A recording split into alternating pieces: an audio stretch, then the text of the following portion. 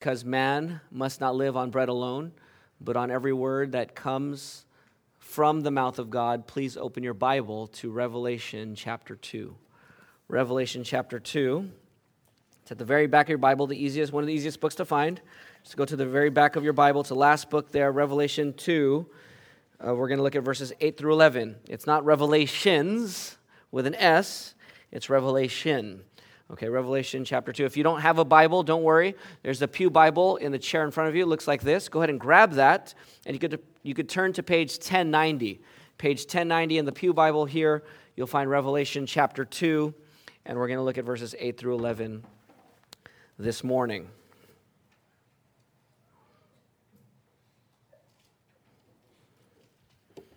The Lord has shown himself to John in a vision in chapter 1, and he told John to write down this vision.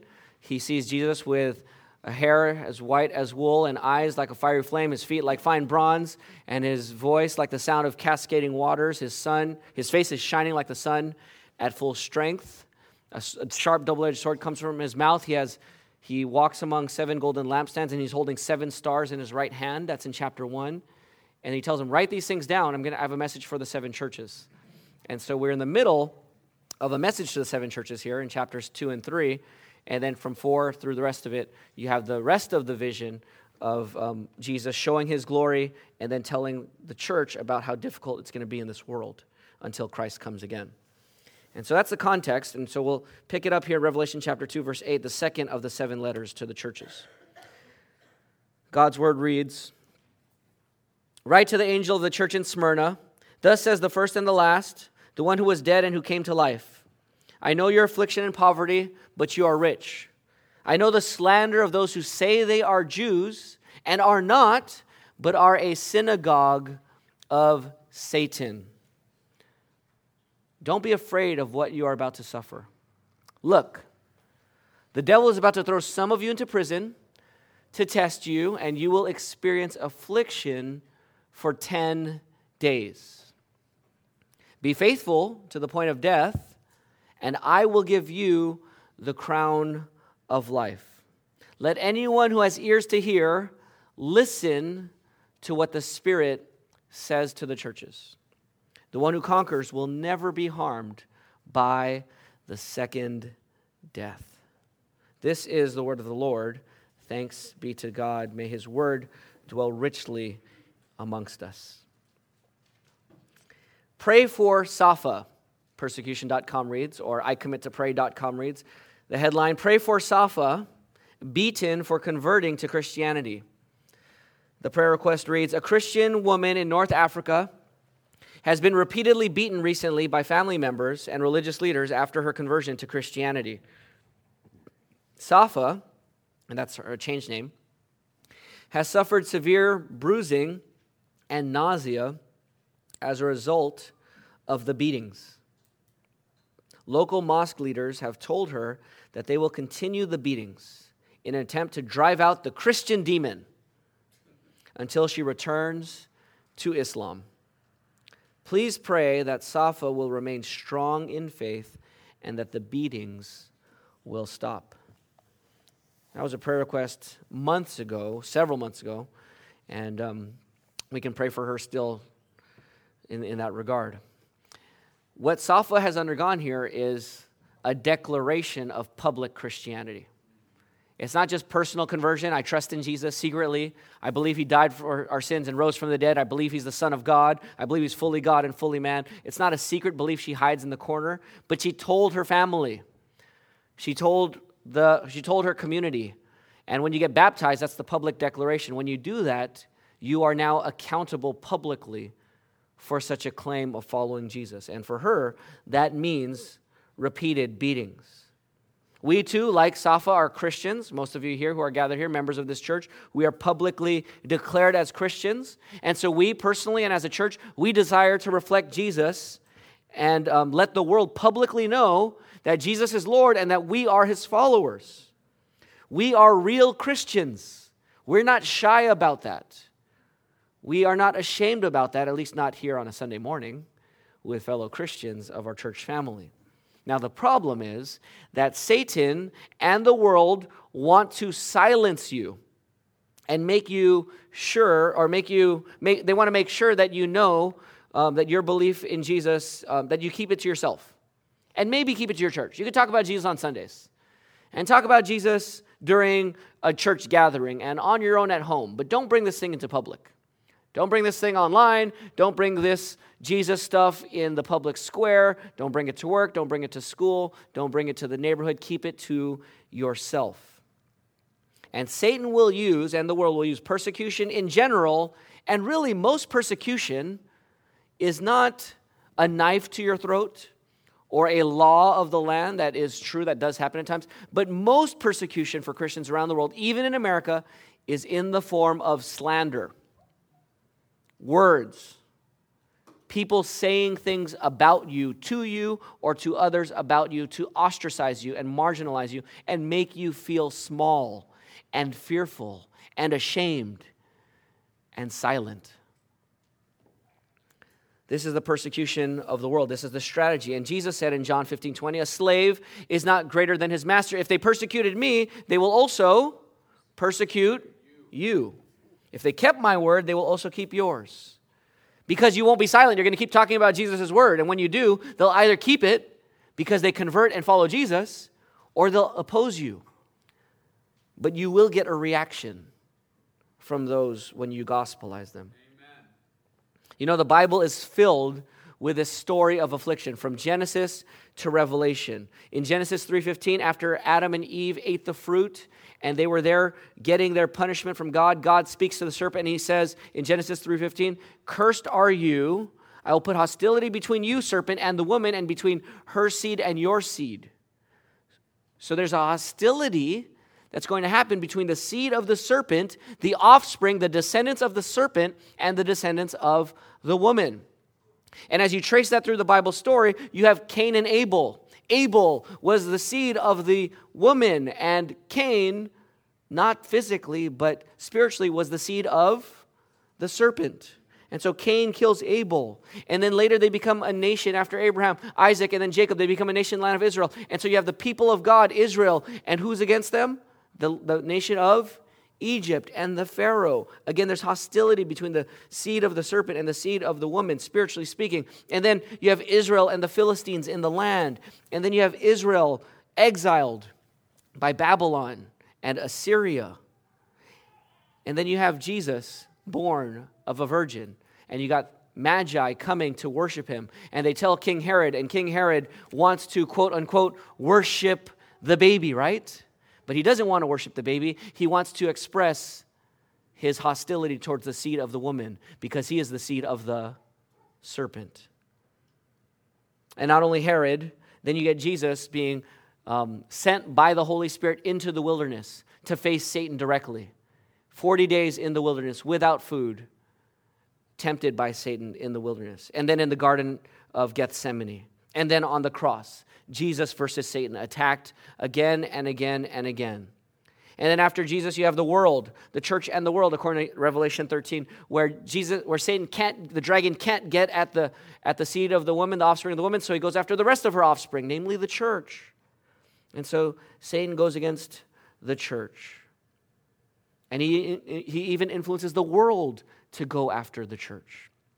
This has been happening since the beginning. There is inherently in this world, until Christ comes and expands his kingdom to cover the whole earth and finally throw his enemies into final judgment, there will always be hostility. There will always be persecution. There will always be opposition because there is still sin in this world. Amen. So a non-Christian might ask, why? Okay, I understand you guys are the woe is me group Christians. You guys are saying everyone's against you. Why are Christians so exclusive? Why are they so arrogant? You might be thinking that if you're not a Christian. Why do they think that they're the only ones that has the truth, as if everyone else is a dummy and they're the only smart ones? Why is it that Christians are so closed-minded? Can't they see that there are many ways to God? Must they insist that there is only one way to God? To insist there's only one exclusive way is stubborn, idiotic, bigoted, outdated, and a threat to peace in the world. Why do Christians insist that Jesus is the only way? Well, if that's what you're thinking this morning, that's a good question.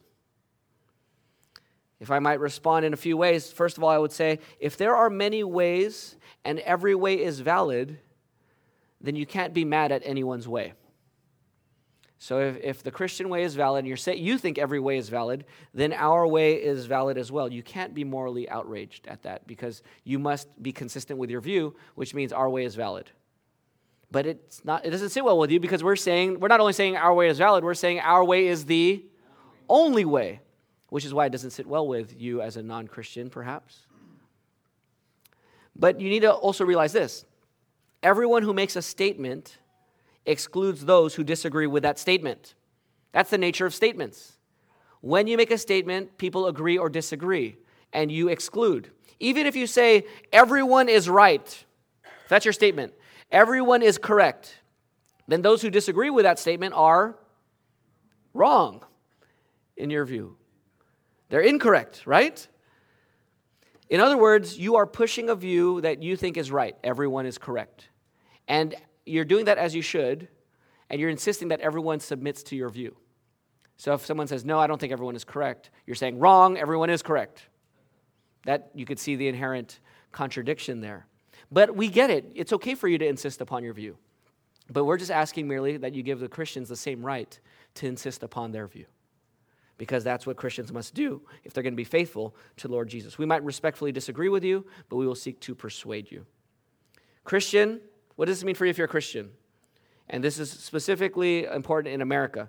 Whether it's religious pluralism, that every view is okay, whether it's Islam, like we read about with Safa, whether it's Roman Catholicism or moralistic therapeutic deism, that God is good and everyone goes to heaven as long as they don't murder anybody, whether it's atheism or agnosticism or hedonism or relativism or eroticism, that's sexual immorality, homosexuality, polygamy, all of those immoralities according to the Bible. In the midst of all of this in our world, I have a question for you, Christian. Are you prepared to speak God's truth in love to those who hold these views? Are you prepared to speak God's truth in love? And are you prepared to accept the consequences of speaking the truth in love? Jesus calls us to follow him and to be prepared to die for him. In Revelation 2:10, he says, don't be afraid of what you are about to suffer. Look, the devil is about to throw some of you into prison to test you, and you will experience affliction, tribulation, for 10 days. Be faithful to the point of death, and I will give you the crown of life. That's Jesus' call. That's his command. If you're not faithful to the point of death, what does that mean? 2 Timothy 2:12 says this, if we endure, we will also reign with him. If we deny him, he will also deny us. If we're faithful, if we endure, we'll reign with him. If we deny him before others, he will also deny us. That's scary. Are you scared to suffer and die for Jesus? I am.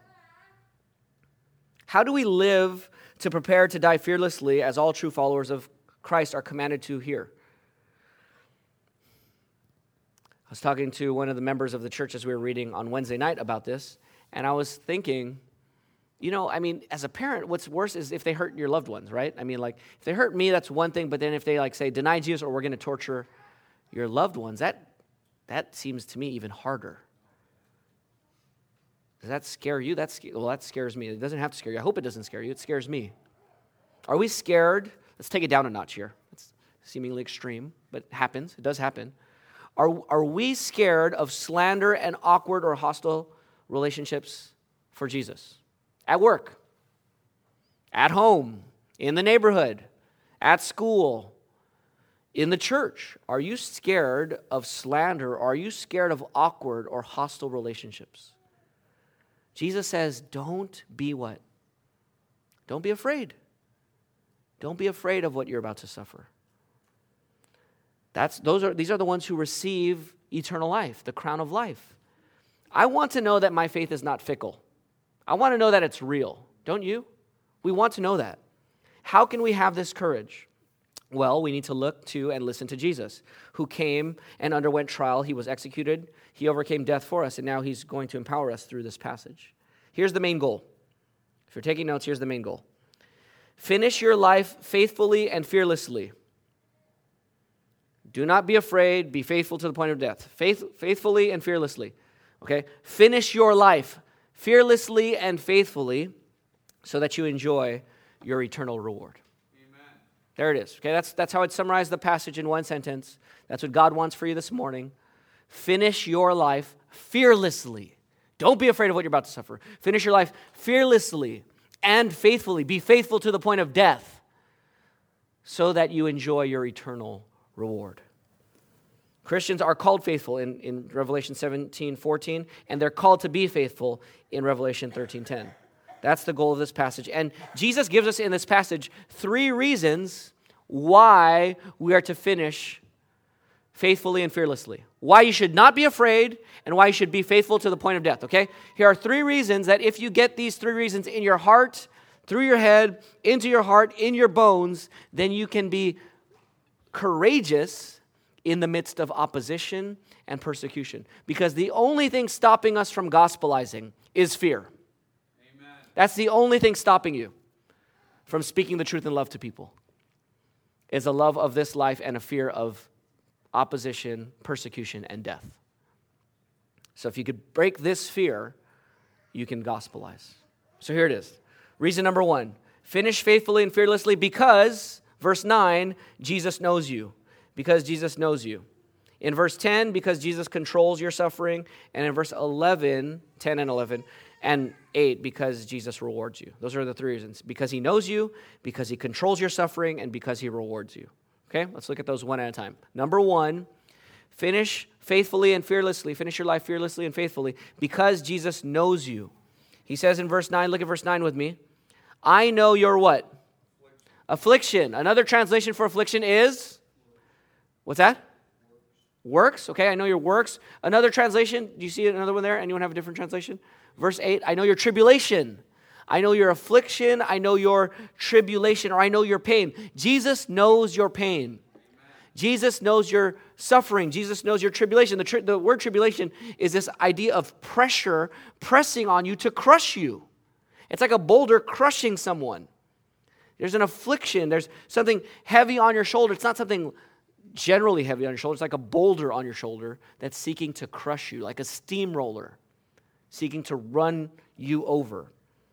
Jesus says, I know your pain. I know your tribulation. I know your pressure. It's hostility that we trace from the beginning of the Bible story until now. In Acts 14:22, Paul and Barnabas say to the churches, it is through many tribulations we must enter the kingdom of God. Christian, you have to suffer. We need to break this in this church and in American Christianity. You have to suffer. It's not you might suffer. If you're a Christian living for Jesus, you have to suffer. You will suffer. 2 Timothy 3:12, all who desire to live a godly life in Christ Jesus will be persecuted. Blessed are you when men revile you and say all kinds of evil against you for my sake. For great is your reward in heaven. Matthew 5:11 and 12. Christian, you have to suffer if you're a Christian. Amen. It's not optional, it's expected.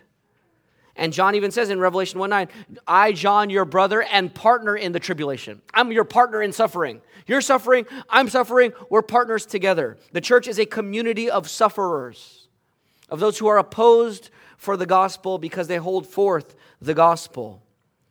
Many think the tribulation is exclusively in the future. That's not necessarily the case. There might be a future tribulation where it's intensified before Christ returns. But the church is in tribulation now and has always been ever since Christ was crucified. Amen. So suffering for Jesus is something we must all go through, and Christ knows your suffering. And let me just say something here that's really important. John Piper makes this point in his seminar called Suffering for the Sake of the Body. All of your suffering on the pathway of following Jesus is suffering for Jesus. Not just a person persecuting you. Anything you do to obey Christ that brings on pain and suffering is suffering for Jesus.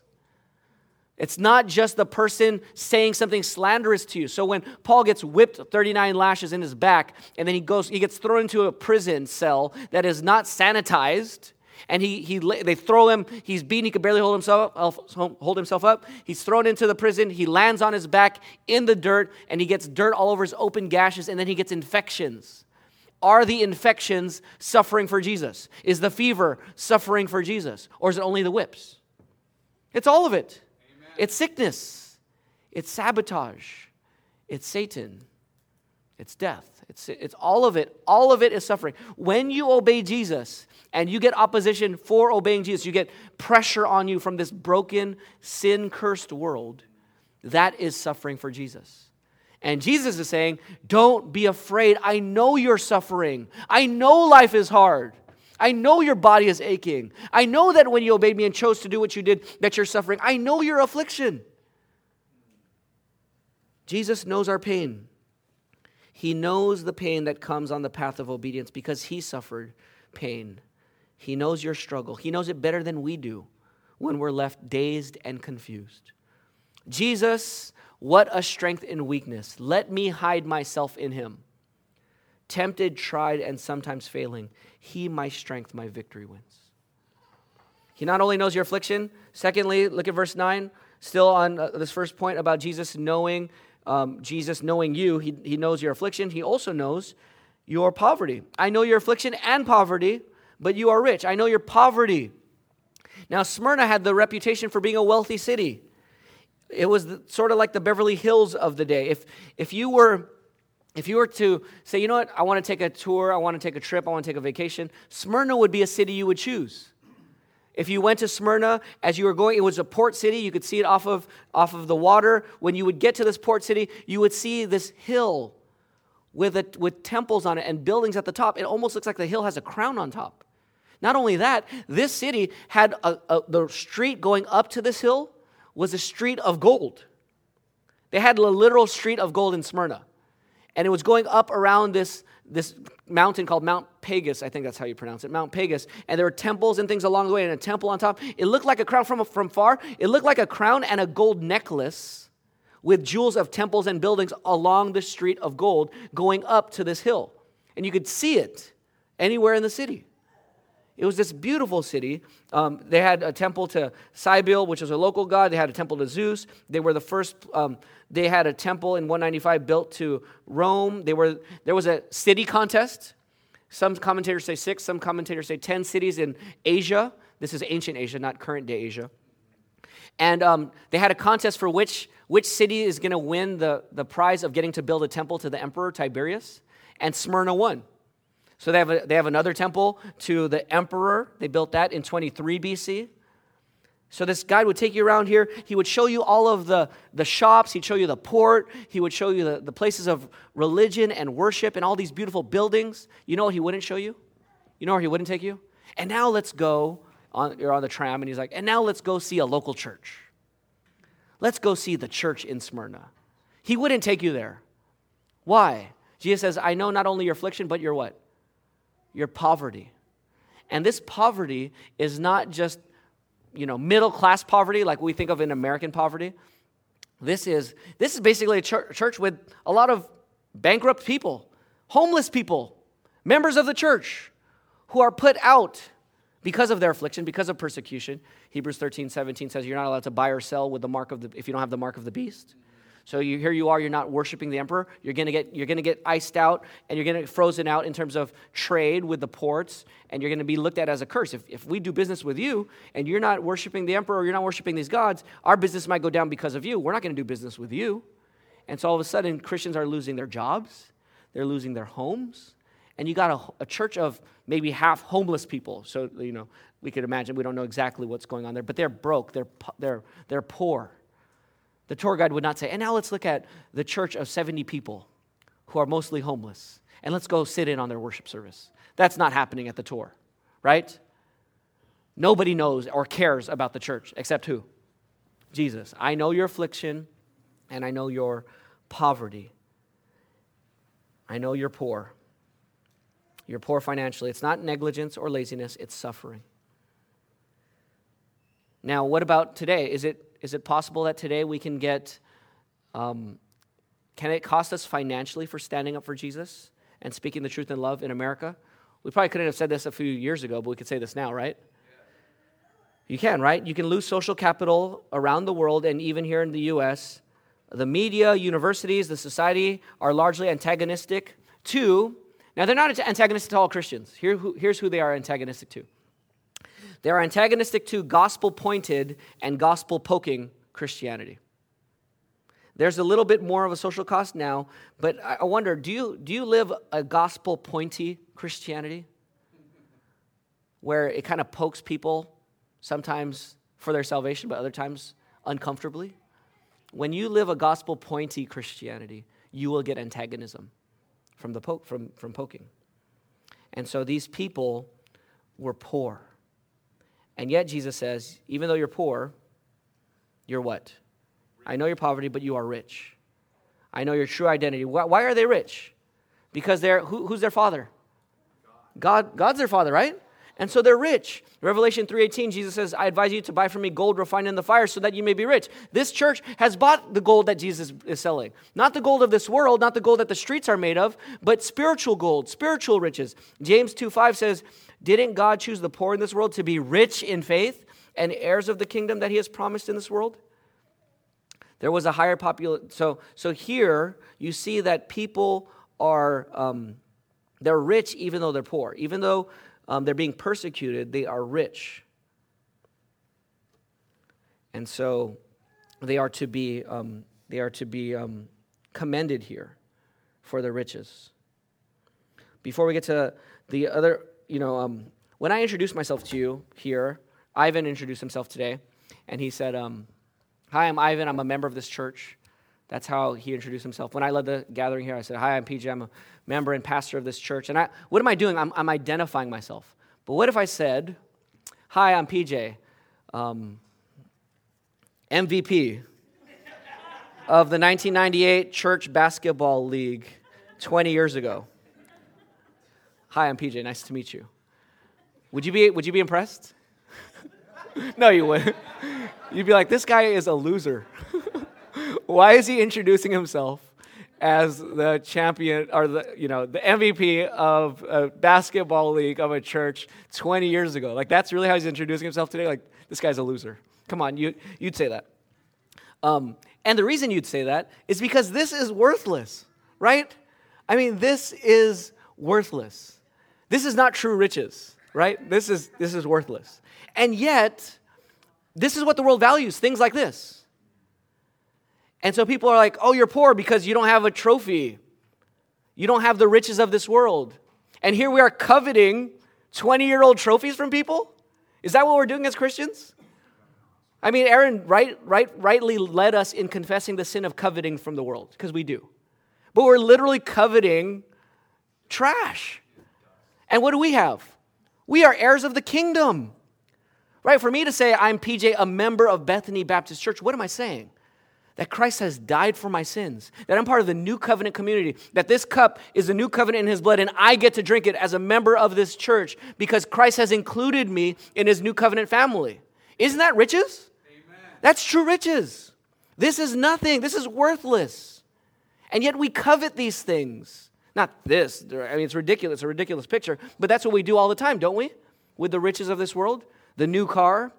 I mean, it could even apply to church. I could be saying, I can't wait, if we had a church where it's packed out and every church was filled and we had so many people that we had to build a bigger building and our church was known for doing good in our city and people coming to Christ.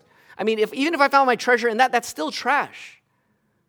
That's still for worldly, I mean, we could do it and celebrate salvation, but we could also do it to celebrate worldly fame, and that's trash. It literally is worthless. Jesus says, I know your poverty. The world thinks you're poor. The world thinks you're broke because you don't have any trophies like that. You don't have any 20-year-old trophies. But I know you, and you're rich. You are rich, and they're poor. They're poor with their cheap trophies that look valuable in the world's eyes because everyone says it's valuable when it really isn't. And so he knows their affliction. He knows their suffering. But let's move on in verse 9. What else does he know? I know the slander. He knows your slander. He knows that you're being slandered. I know the slander of those who say they are Jews and are not, but are a synagogue of Satan. Okay, we need to just do a little bit of work here before we move on. Here on this point, we need to understand that you have Jews here. Now, the Jews had the right legally. They had the right legally to not have to say Caesar is Lord and worship Caesar as Lord. So there were probably, one scholar estimates, there were 50 to 60 million people in the Roman Empire. There were 5 million Jews, and there were about 50,000 Christians. Very, very few Christians in the Roman Empire at this time. But there are 5 million Jews, which is a tenth of the population, right? That's a big group. It's a big group in the empire. And so Jews had an exemption where they could sacrifice, they could burn the incense to the emperor without having to confess him in a religious way as God, and they could do that, and they had an exemption clause. And Christians worship a Jewish Messiah. They start in the synagogues, right? I mean, so in a sense, they're kind of under the umbrella of the Jews. Well, as time goes on, the Jews are starting to say, hold on, no. Those Christians are not part of us. They don't get that exemption clause. They have to burn the incense because they're not part of us. They're not true Jews. And so the Jews were saying that they are not true followers of the Bible. We are. So they are not exempt with us. So Romans, and then if you're in a city like Smyrna that has a lot of patriotism, there's the danger of mixing patriotism with religion because they're a very patriotic society. And because they are very religious, you mix those two things together and you cross their religious patriotism, and now Christians were suffering. The Jews were okay because they got the exemption clause, but the Christians weren't, and now they're suffering. And Jesus is saying, I know that you are the true Jews.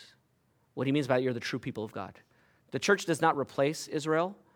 The church are the heirs of Abraham, Isaac, and Jacob. I mean, if you think about the Old Testament, it's Abraham, Isaac, and Jacob. So it's Isaac, not Esau. No, not Isaac, not Ishmael. Jacob, not Esau. And then when you get through, even in Israel, there's a confusion about who is the true people of God. You have Israel versus Israel. Jeremiah and Hananiah in the exile. Hananiah is saying, Jeremiah has this big yoke, like a big animal yoke on his neck, and he's walking around, and he's saying to Israel, you know what? This is how we're going to be. Babylon is going to put a yoke around all of their enemies, and so all of us here in Israel, in the land of Canaan, we need to submit to Babylon, and we get to live in our own land. And then another prophet, Hananiah, took that off of Jeremiah's neck and smashed it on the floor. I don't know if that's how he did it, but he broke it. He broke the yoke. And then he said, that's not true. Yahweh says that in 2 years, Babylon will be removed, so we don't need to submit to them. And so Jeremiah said, well, we'll find out who the real prophet is because one of these things are going to come true, the other one's not. And he says, and Jeremiah says, and Yahweh's going to kill you. So a few months later, I think. This is Jeremiah 27:28 if you want to read it. Then Hananiah ends up dying. Okay? But here's my point. There are always two people saying, we're the true people of God. We're the true people of God. Remember Solomon with the two wives or the two mothers who said, it's my baby, and you don't have DNA testing back then. So how can you tell? It's a newborn, so you can't really tell whose baby it is. And they're fighting over the baby. I mean, you have that, we're the true people of God. No, we're the true people of God. We still have that today. Mormons call themselves what? Christians. Don't they? Yes. Jehovah's Witnesses say they follow the Bible. Roman Catholics say they follow the Bible. All kinds of people are going to say they're the true followers of the Bible. The Jews were saying that here. And so were the Christians. And Jesus says, they are, I know they call themselves Jews, but they are not. They are actually a synagogue of Satan. Wow. That's intense language. But Jesus has said stuff like that before. Remember John 8 where he says, you are of your father, the devil. They say, we're Abraham's children. No, you're not. If you're Abraham's children, you'd believe me. But because you want to kill me, you're a liar and a murderer like your father, the devil. It's not talking about genetic ancestry. It's spiritual.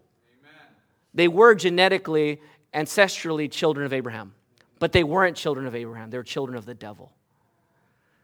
And so here, Jesus calls them a synagogue of Satan. This even happens in the church.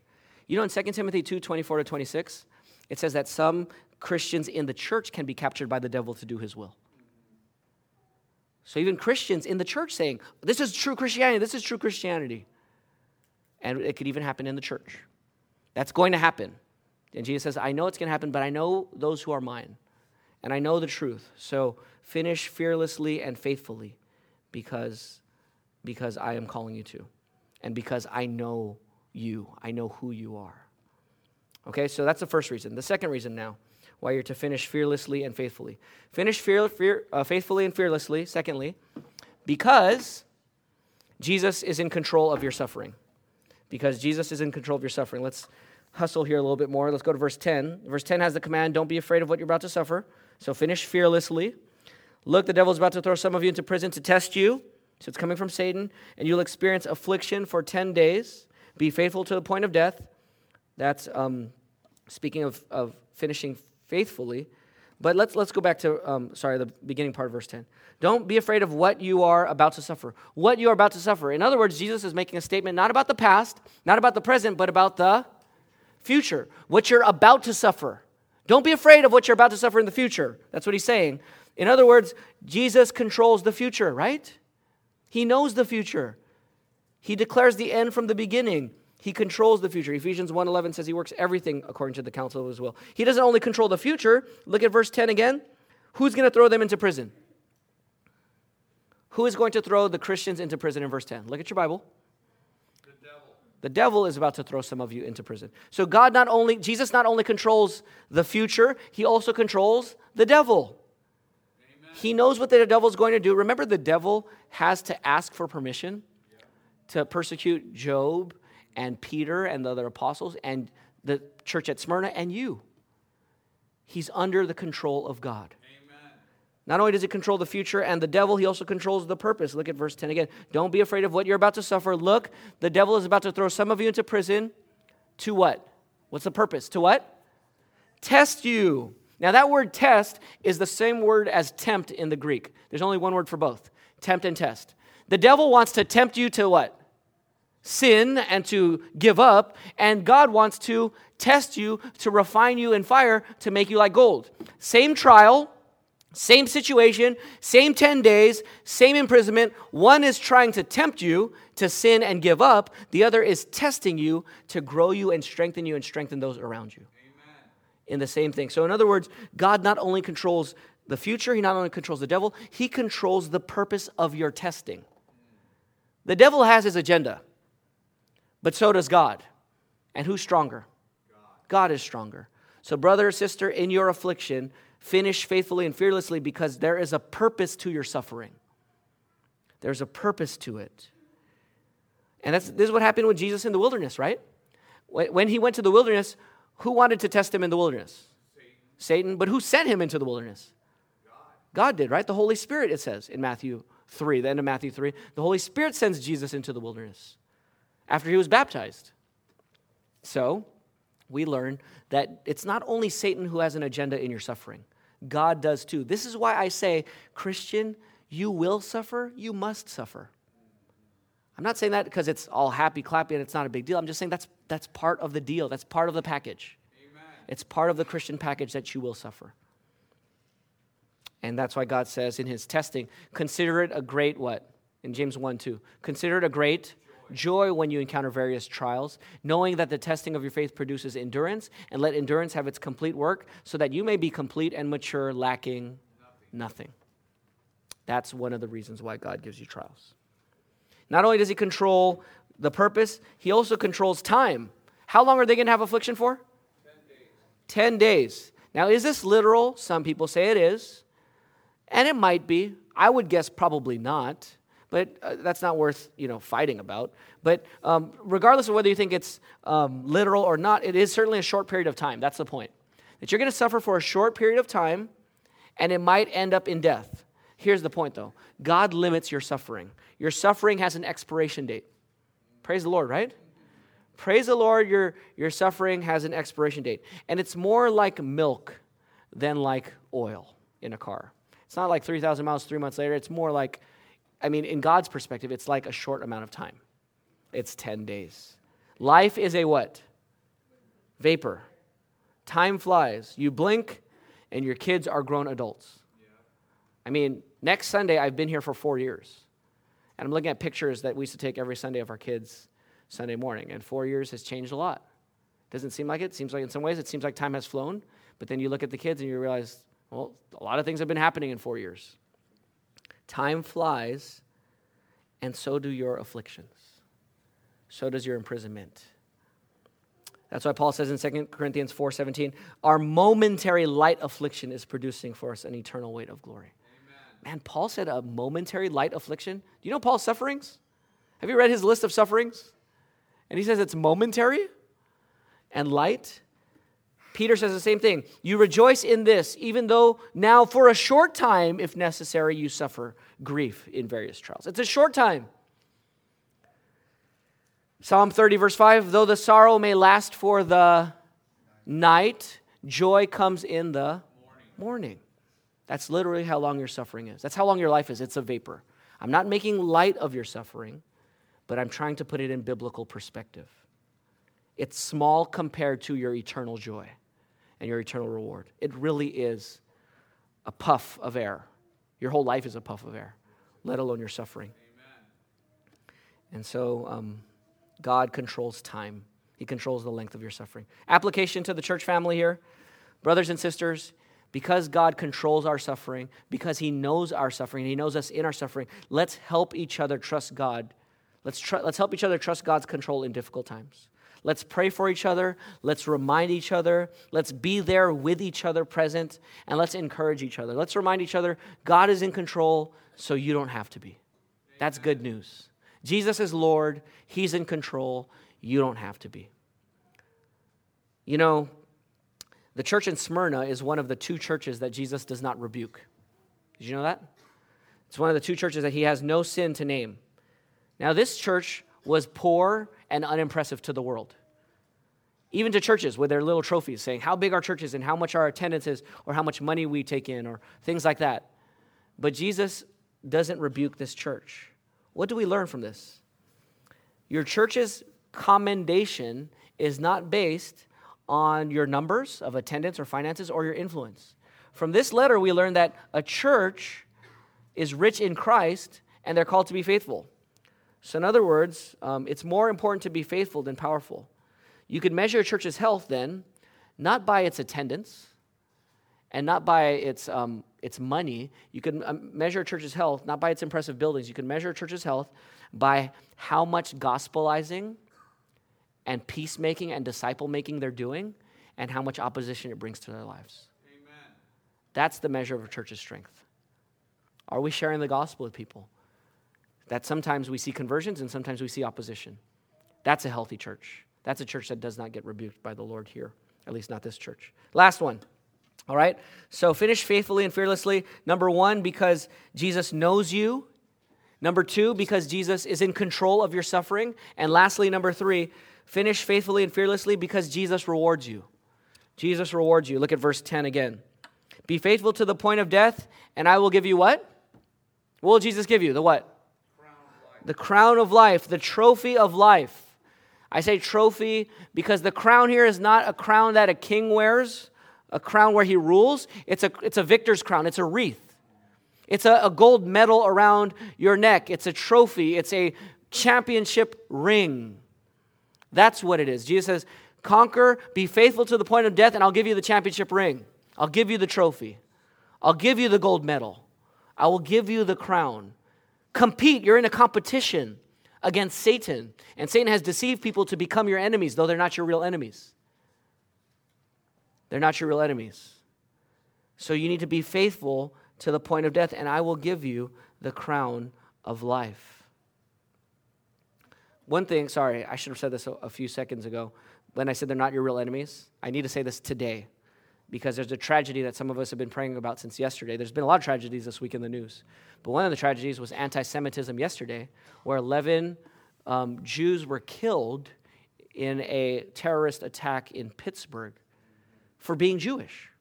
So when Jesus says here that they're a synagogue of Satan, he's not saying it is right for anyone, including Christians, to take violent action against them. So this, I mean, when you read synagogue of Satan, that sounds anti-Semitic, right? I mean, you're just saying it's satanic. What Jesus means by that is because they reject the Jewish Messiah, are they following God or Satan? Satan. He's not saying that they become your enemies and you need to attack them physically. That is sinful and evil. And that is satanic too, right? That's satanic as well, to take physical violent action and oppression towards people because they're Jewish. That is not what Jesus is teaching here. What he's teaching here is what we do all the time whenever we rebuke someone in sin. He's loving them. He speaks the truth in what? In love, so that they would repent. If you come up to me and you tell me I'm sinning and I'm being captured by the devil and he's tricking me, I might get mad at you. But if I'm in my right mind and I'm actually sinning, I should actually appreciate you. Amen. Because you might be saying, PJ, you're being deceived by Satan. I'd be like, how dare you call me satanic? I could say that. Or I could be like, you know what, brother, sister, thank you for rebuking me and reminding me that Satan has actually captured me. I do need to repent.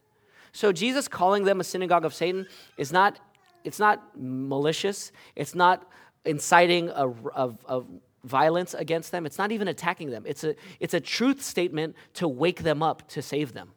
Okay? So we talked about a few weeks ago loving your enemies. I just need to say that, especially in light of yesterday, as we continue to pray for the victims and their families in Pittsburgh this morning. So what do you get? You get the crown of life. And it's really the crown that is life. What is your reward? What's your trophy? Eternal life. Eternal life is your trophy. You get to be with God in his Trinitarian celebration forever. Not only does he keep you from that, or not only does he reward you with the crown of life, yes, hallelujah to that. And then verse 11, what else does he give you? The one who conquers, the one who competes and wins, the one who defeats his competition, Satan, and those who are deceived by Satan to try to push you to faithlessness and fearfulness. The one who conquers all the way to the end and is faithful to Christ in gospelizing and trusting Christ, he will never be what? Harmed by the what? Second death. Jesus keeps you safe from the second death. What is the second death? The second death is God's damnation on sinners for their sins. For us, that means if you are not in Christ, you will be thrown, you will not be in the new heavens and the new earth. You will be thrown into the lake of fire. That's Revelation 21. Verse 8 and Revelation 20, verses 14 and 15. You'll be thrown into the lake of fire, and there's only one person to keep you safe from the lake of fire. There's only one person to keep you safe that you will never be harmed, not even from a little flame of the second death. Who's the only one who can keep you safe? Jesus. Only Jesus can keep you safe from it. That's why Jesus said, what I have quoted here in my notes, it's right here behind me.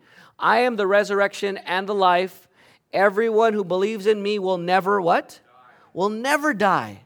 Ever. You'll never die. Amen. You will never experience a second death for a millisecond.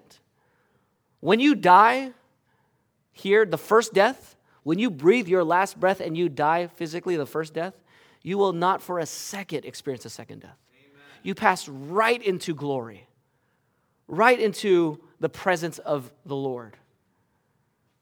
That's sweet. Death is an enemy. First and second death is an enemy. But brothers and sisters, if you're in Christ and you're faithful to the point of death, you finish faithfully and fearlessly, then you will never be harmed by the second death. That's why we sing Christ the sure and steady anchor as we face the wave of death. When these trials give way to glory, as we draw our final breath, we will cross that great horizon, clouds behind, and life secure. Amen. And the calm will be the better for the storms that we endure. Your storms are not in vain. Your suffering is not in vain. Your tears are not in vain. Christ knows them, and you will have a better and more joyful time on the new earth because of the suffering you endure. Now, why is Jesus the one who can give us eternal life? Go back to verse 8. Why is he the one who can give us eternal life? Well, he's the one who speaks to the churches. He says, write to the angel of the church in Smyrna. So he's the one who speaks. He's the Lord of the church. He holds the 7 stars in his right hand. He walks among the churches, the 7 golden lampstands. But he tells us who he is. Thus says, and what does he call himself? The first and the last. What does it mean to be the first and the last? In terms of the attributes of God, what does it mean to be first and last? To have no ending or no beginning. He's eternal, right? We call this the eternality of God. No beginning, no ending. He's the Alpha and the Omega, the first and the last. This is what Isaiah 44:6 says. This is what Yahweh, the King of Israel, and its Redeemer, the Lord of hosts, says. I am the first and I am the last. There is no God besides me. Amen. So when Jesus says, I'm the first and the last, what is he saying? He's what? He's God. He's Yahweh. That's what he's saying. That's who he is. He is God. The Son of God, but he's not only truly human, he's truly God. And so Jesus is before your suffering. He's going to be here long after your suffering. So when he says your suffering is 10 days, it's short, he means it's short. Even if it's 80 years. That's short in eternity. And brothers and sisters, I know some of you will be going through suffering for long decades. So not only is he the first and the last, read verse 8, he's the one who was what? Dead. The one who was dead and came to life. He died. So not only is he God, he's also man because he dies. He's the God-man. You're safe from the second death because Jesus died. Now I'm going to say something here. This might be off. I might have to come up here next week and say I was wrong. But I think I'm going to take a little bit of a theological risk here. Jesus, in a sense, maybe that will guard me. In a sense, Jesus experienced not only the first death, in a sense, Jesus experienced the second death. He experienced the damnation of God on the cross. It's not forever for him, because at the end of it, he's hanging in darkness for 3 hours. My God, why have you forsaken me? At the end, right before he dies, he says, it is finished. But for those 3 hours in darkness, under the damnation and wrath of God, he actually experienced the second death before the first death. Right? He experiences the second death first because he is taking the wrath of God for sinners on the cross. And then he dies the first death when he breathes his last breath. But here's the point. Because Jesus suffered the second death, you will never be harmed by the second death. Amen. He took all the harm of the second death for you. He was your substitute in your place for your sins. He was defeated by, he defeated death and sin because he died the second death and then the first death and then he rose from the dead. And so he says, because I live, you will live also. You will not suffer the second death. Jesus can give you the crown of eternal life and protect you from the second death because he suffered in your place for your sins. If you're not a Christian and you're here this morning, here's good news. You don't have to go to hell. You don't have to go to the lake of fire. You don't have to suffer for your sins. You don't have to pay for any of your sins, not even one. You don't have to pay for any of your sins. All of your sins can be forgiven. You don't have to be harmed by the second death. You don't have to go to the lake of fire. Now, we deserve to go to the lake of fire because God is holy and he made us, and we are sinners, and we deserve his wrath for our sins, right? But Jesus Christ died in our place. He took the second death for sinners. Amen. He rose from the dead so that you, if you're not a Christian, you're here this morning, if you would repent from your sins and repent from your goodness and your righteousness and trust in Christ alone for your salvation, you will be saved. God will forgive you. He'll give you eternal life right now, right here. Everyone who calls on the name of the Lord will be saved. Call on him today. You don't have to wait till tomorrow. You don't have to wait till next week. You don't have to wait till you fix your life. What is the song, Jesus? Come ye sinners. If you wait until you're ready, you may never come at all. Don't wait till you're ready. All he requires is that you know your need of him, that he will save you from your sins. So if you're not a Christian, Bethany Baptist Church invites you this morning to believe in Jesus and repent from your sins.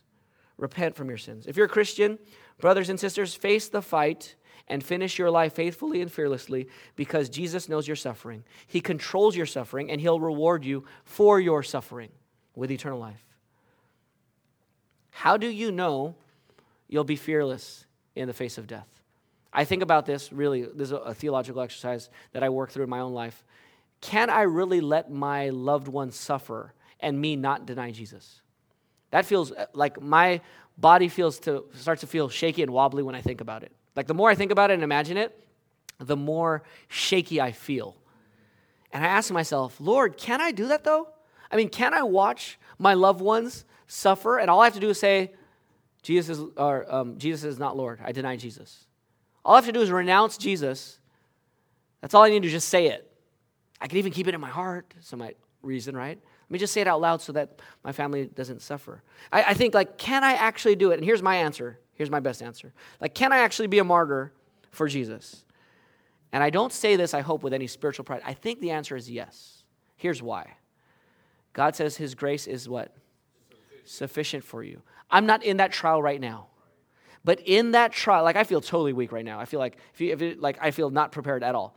But I just want to trust the Lord. If he's got me this far in my life, if he's gotten you this far in your life, will he not give you enough grace to be faithful in that moment? Amen. He will, right? Yes.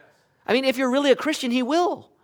If you don't trust him, you won't. But if you really do believe him, he will give you grace in that moment. The question is, are we suffering now in the smaller ways?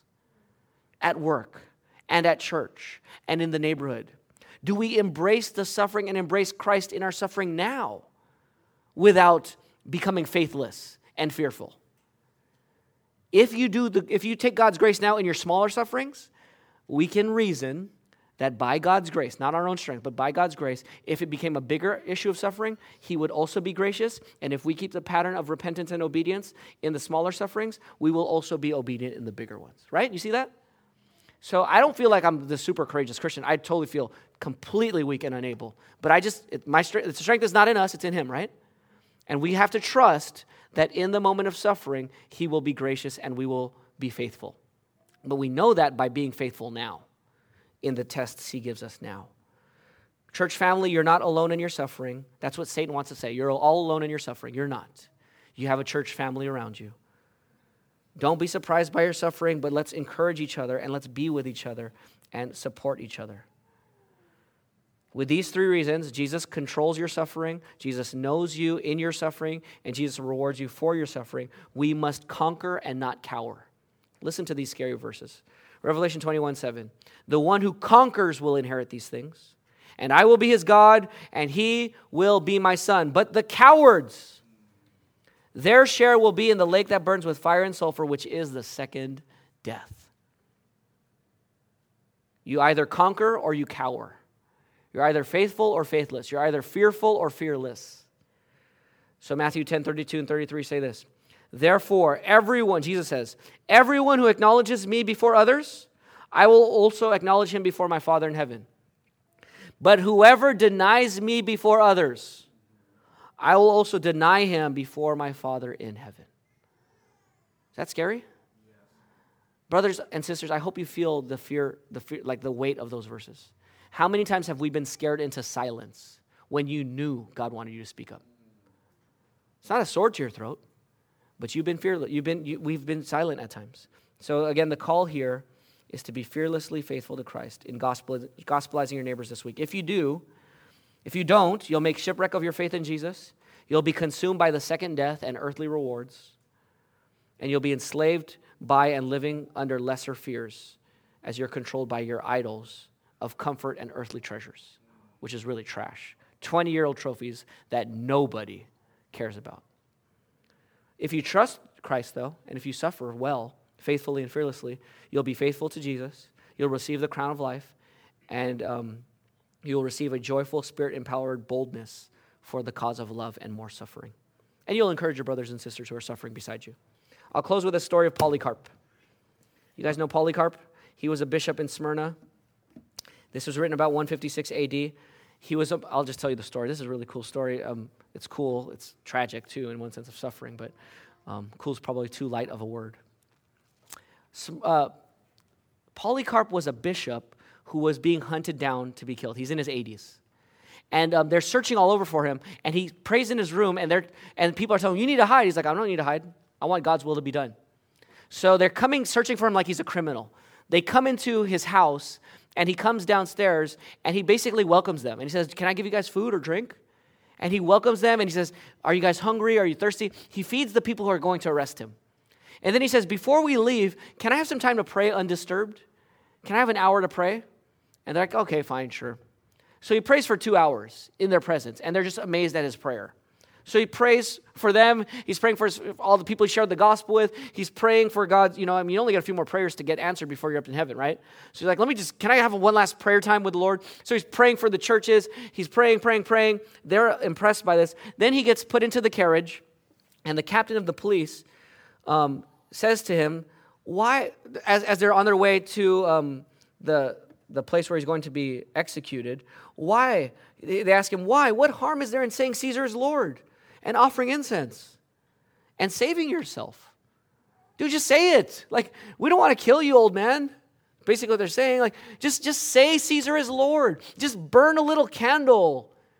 Just save your life. What's the big harm? What's the harm in that? So at first he gave them no answer. When they persisted, he said, I'm not going to do what you counsel me. So then they get angry with him. So then they take him there before the proconsul, and he says, the proconsul says, have respect for your age. And then they say, swear by the genius of Caesar. Repent and say, away with the atheists. Because they called Christians atheists. Because how many gods do they believe in? One God. And they believe in many gods. So Christians were called atheists.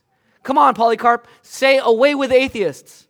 And he's there in front of this whole crowd, and he looks at all the non-Christians, and he says, away with the atheists, pointing at all the non-Christians there. And so they press him even further. Swear the oath, and I will release you. Revile the Messiah, revile the Christ, Polycarp. And then Polycarp says, 86 years have I been his servant, and he has done me no wrong. Amen. How then can I blaspheme my king who saved me? But they persisted. Swear by the genius of Caesar. And then he starts gospelizing them. If you suppose vainly that I swear by the genius of Caesar, and you say and feign that you are ignorant who I am, hear you plainly, I am a Christian. But if you would learn the doctrine of Christianity, assign a day and give me a hearing. If you want me to explain Christianity to you, I'm happy to explain it to you. And he's under trial, and he wants to gospelize them. You want to set a time and date to gospelize you? I'd love to do it. Then the proconsul said, I have wild beasts here, and I will throw you to them, except you repent. But he said, call for them. For the repentance from better to worse is a change not permitted to us. But it is a noble thing to change from what is improper to righteousness. In other words, I don't repent from righteousness to unrighteousness. We should repent from unrighteousness to righteousness. Then he said to them again, if you despise the wild beasts, the proconsul said, if you hate the wild beasts, I'll cause you to be consumed by fire unless you repent. You want me to burn you? Polycarp says, you threaten that fire which burns for a season. You hear that 10 days there? That limited time? You threaten me with a fire that burns for a season. And after a while, it is quenched. For you are ignorant of the fire of the judgment and eternal punishment, which is reserved for the ungodly. But why do you delay? Come, do what you will, says the 86-year-old man. So saying these things, they realized they couldn't. They said, well, Polycarp has confessed himself to be a Christian. And so they have him, they tie him to the fire, and they want to nail him to the post so he doesn't run from the fire. And Polycarp says, leave me as I am, for he has granted me to endure the fire. The one who has granted me to endure the fire will grant me also to remain at the fire unmoved, even without the security which you seek from the nails. So they didn't nail him, they just tied him. There he is on there, and then as he's about to burn, he prays this prayer. O Lord, God Almighty, the Father of your beloved and blessed Son, Jesus Christ, through whom we have received the knowledge of you, the God of angels and the powers and of all creation and of the whole race of the righteous who live in your presence, I bless you because you have granted me this day and hour that I might receive a portion amongst the number of martyrs in the cup of your Christ unto resurrection of eternal life, both soul and body, in the incorruptibility of the Holy Spirit. May I be received among these in your presence today as a rich and acceptable sacrifice, as you did prepare and reveal it beforehand, and have accomplished it. You that art faithful and true, God, for this cause, yea, and for all things, I praise you. He's here about to burn, right? They're about to light the fire. I praise you, I bless you, I glorify you through the eternal and heavenly high priest, Jesus Christ, your beloved Son, through whom and with him and the Holy Spirit be glory both now and forever and for the ages to come. Amen. And when he offered up the prayer and said amen, the firemen lit the fire and burned him to death. May we face the fight and finish faithfully and fearlessly. We are in a cosmic battle where fear and failure is real. Jesus gives himself to you so that you will finish faithfully and fearlessly and enjoy your eternal reward. Let's pray. Father, take these words and give us courage. In Jesus' name, amen.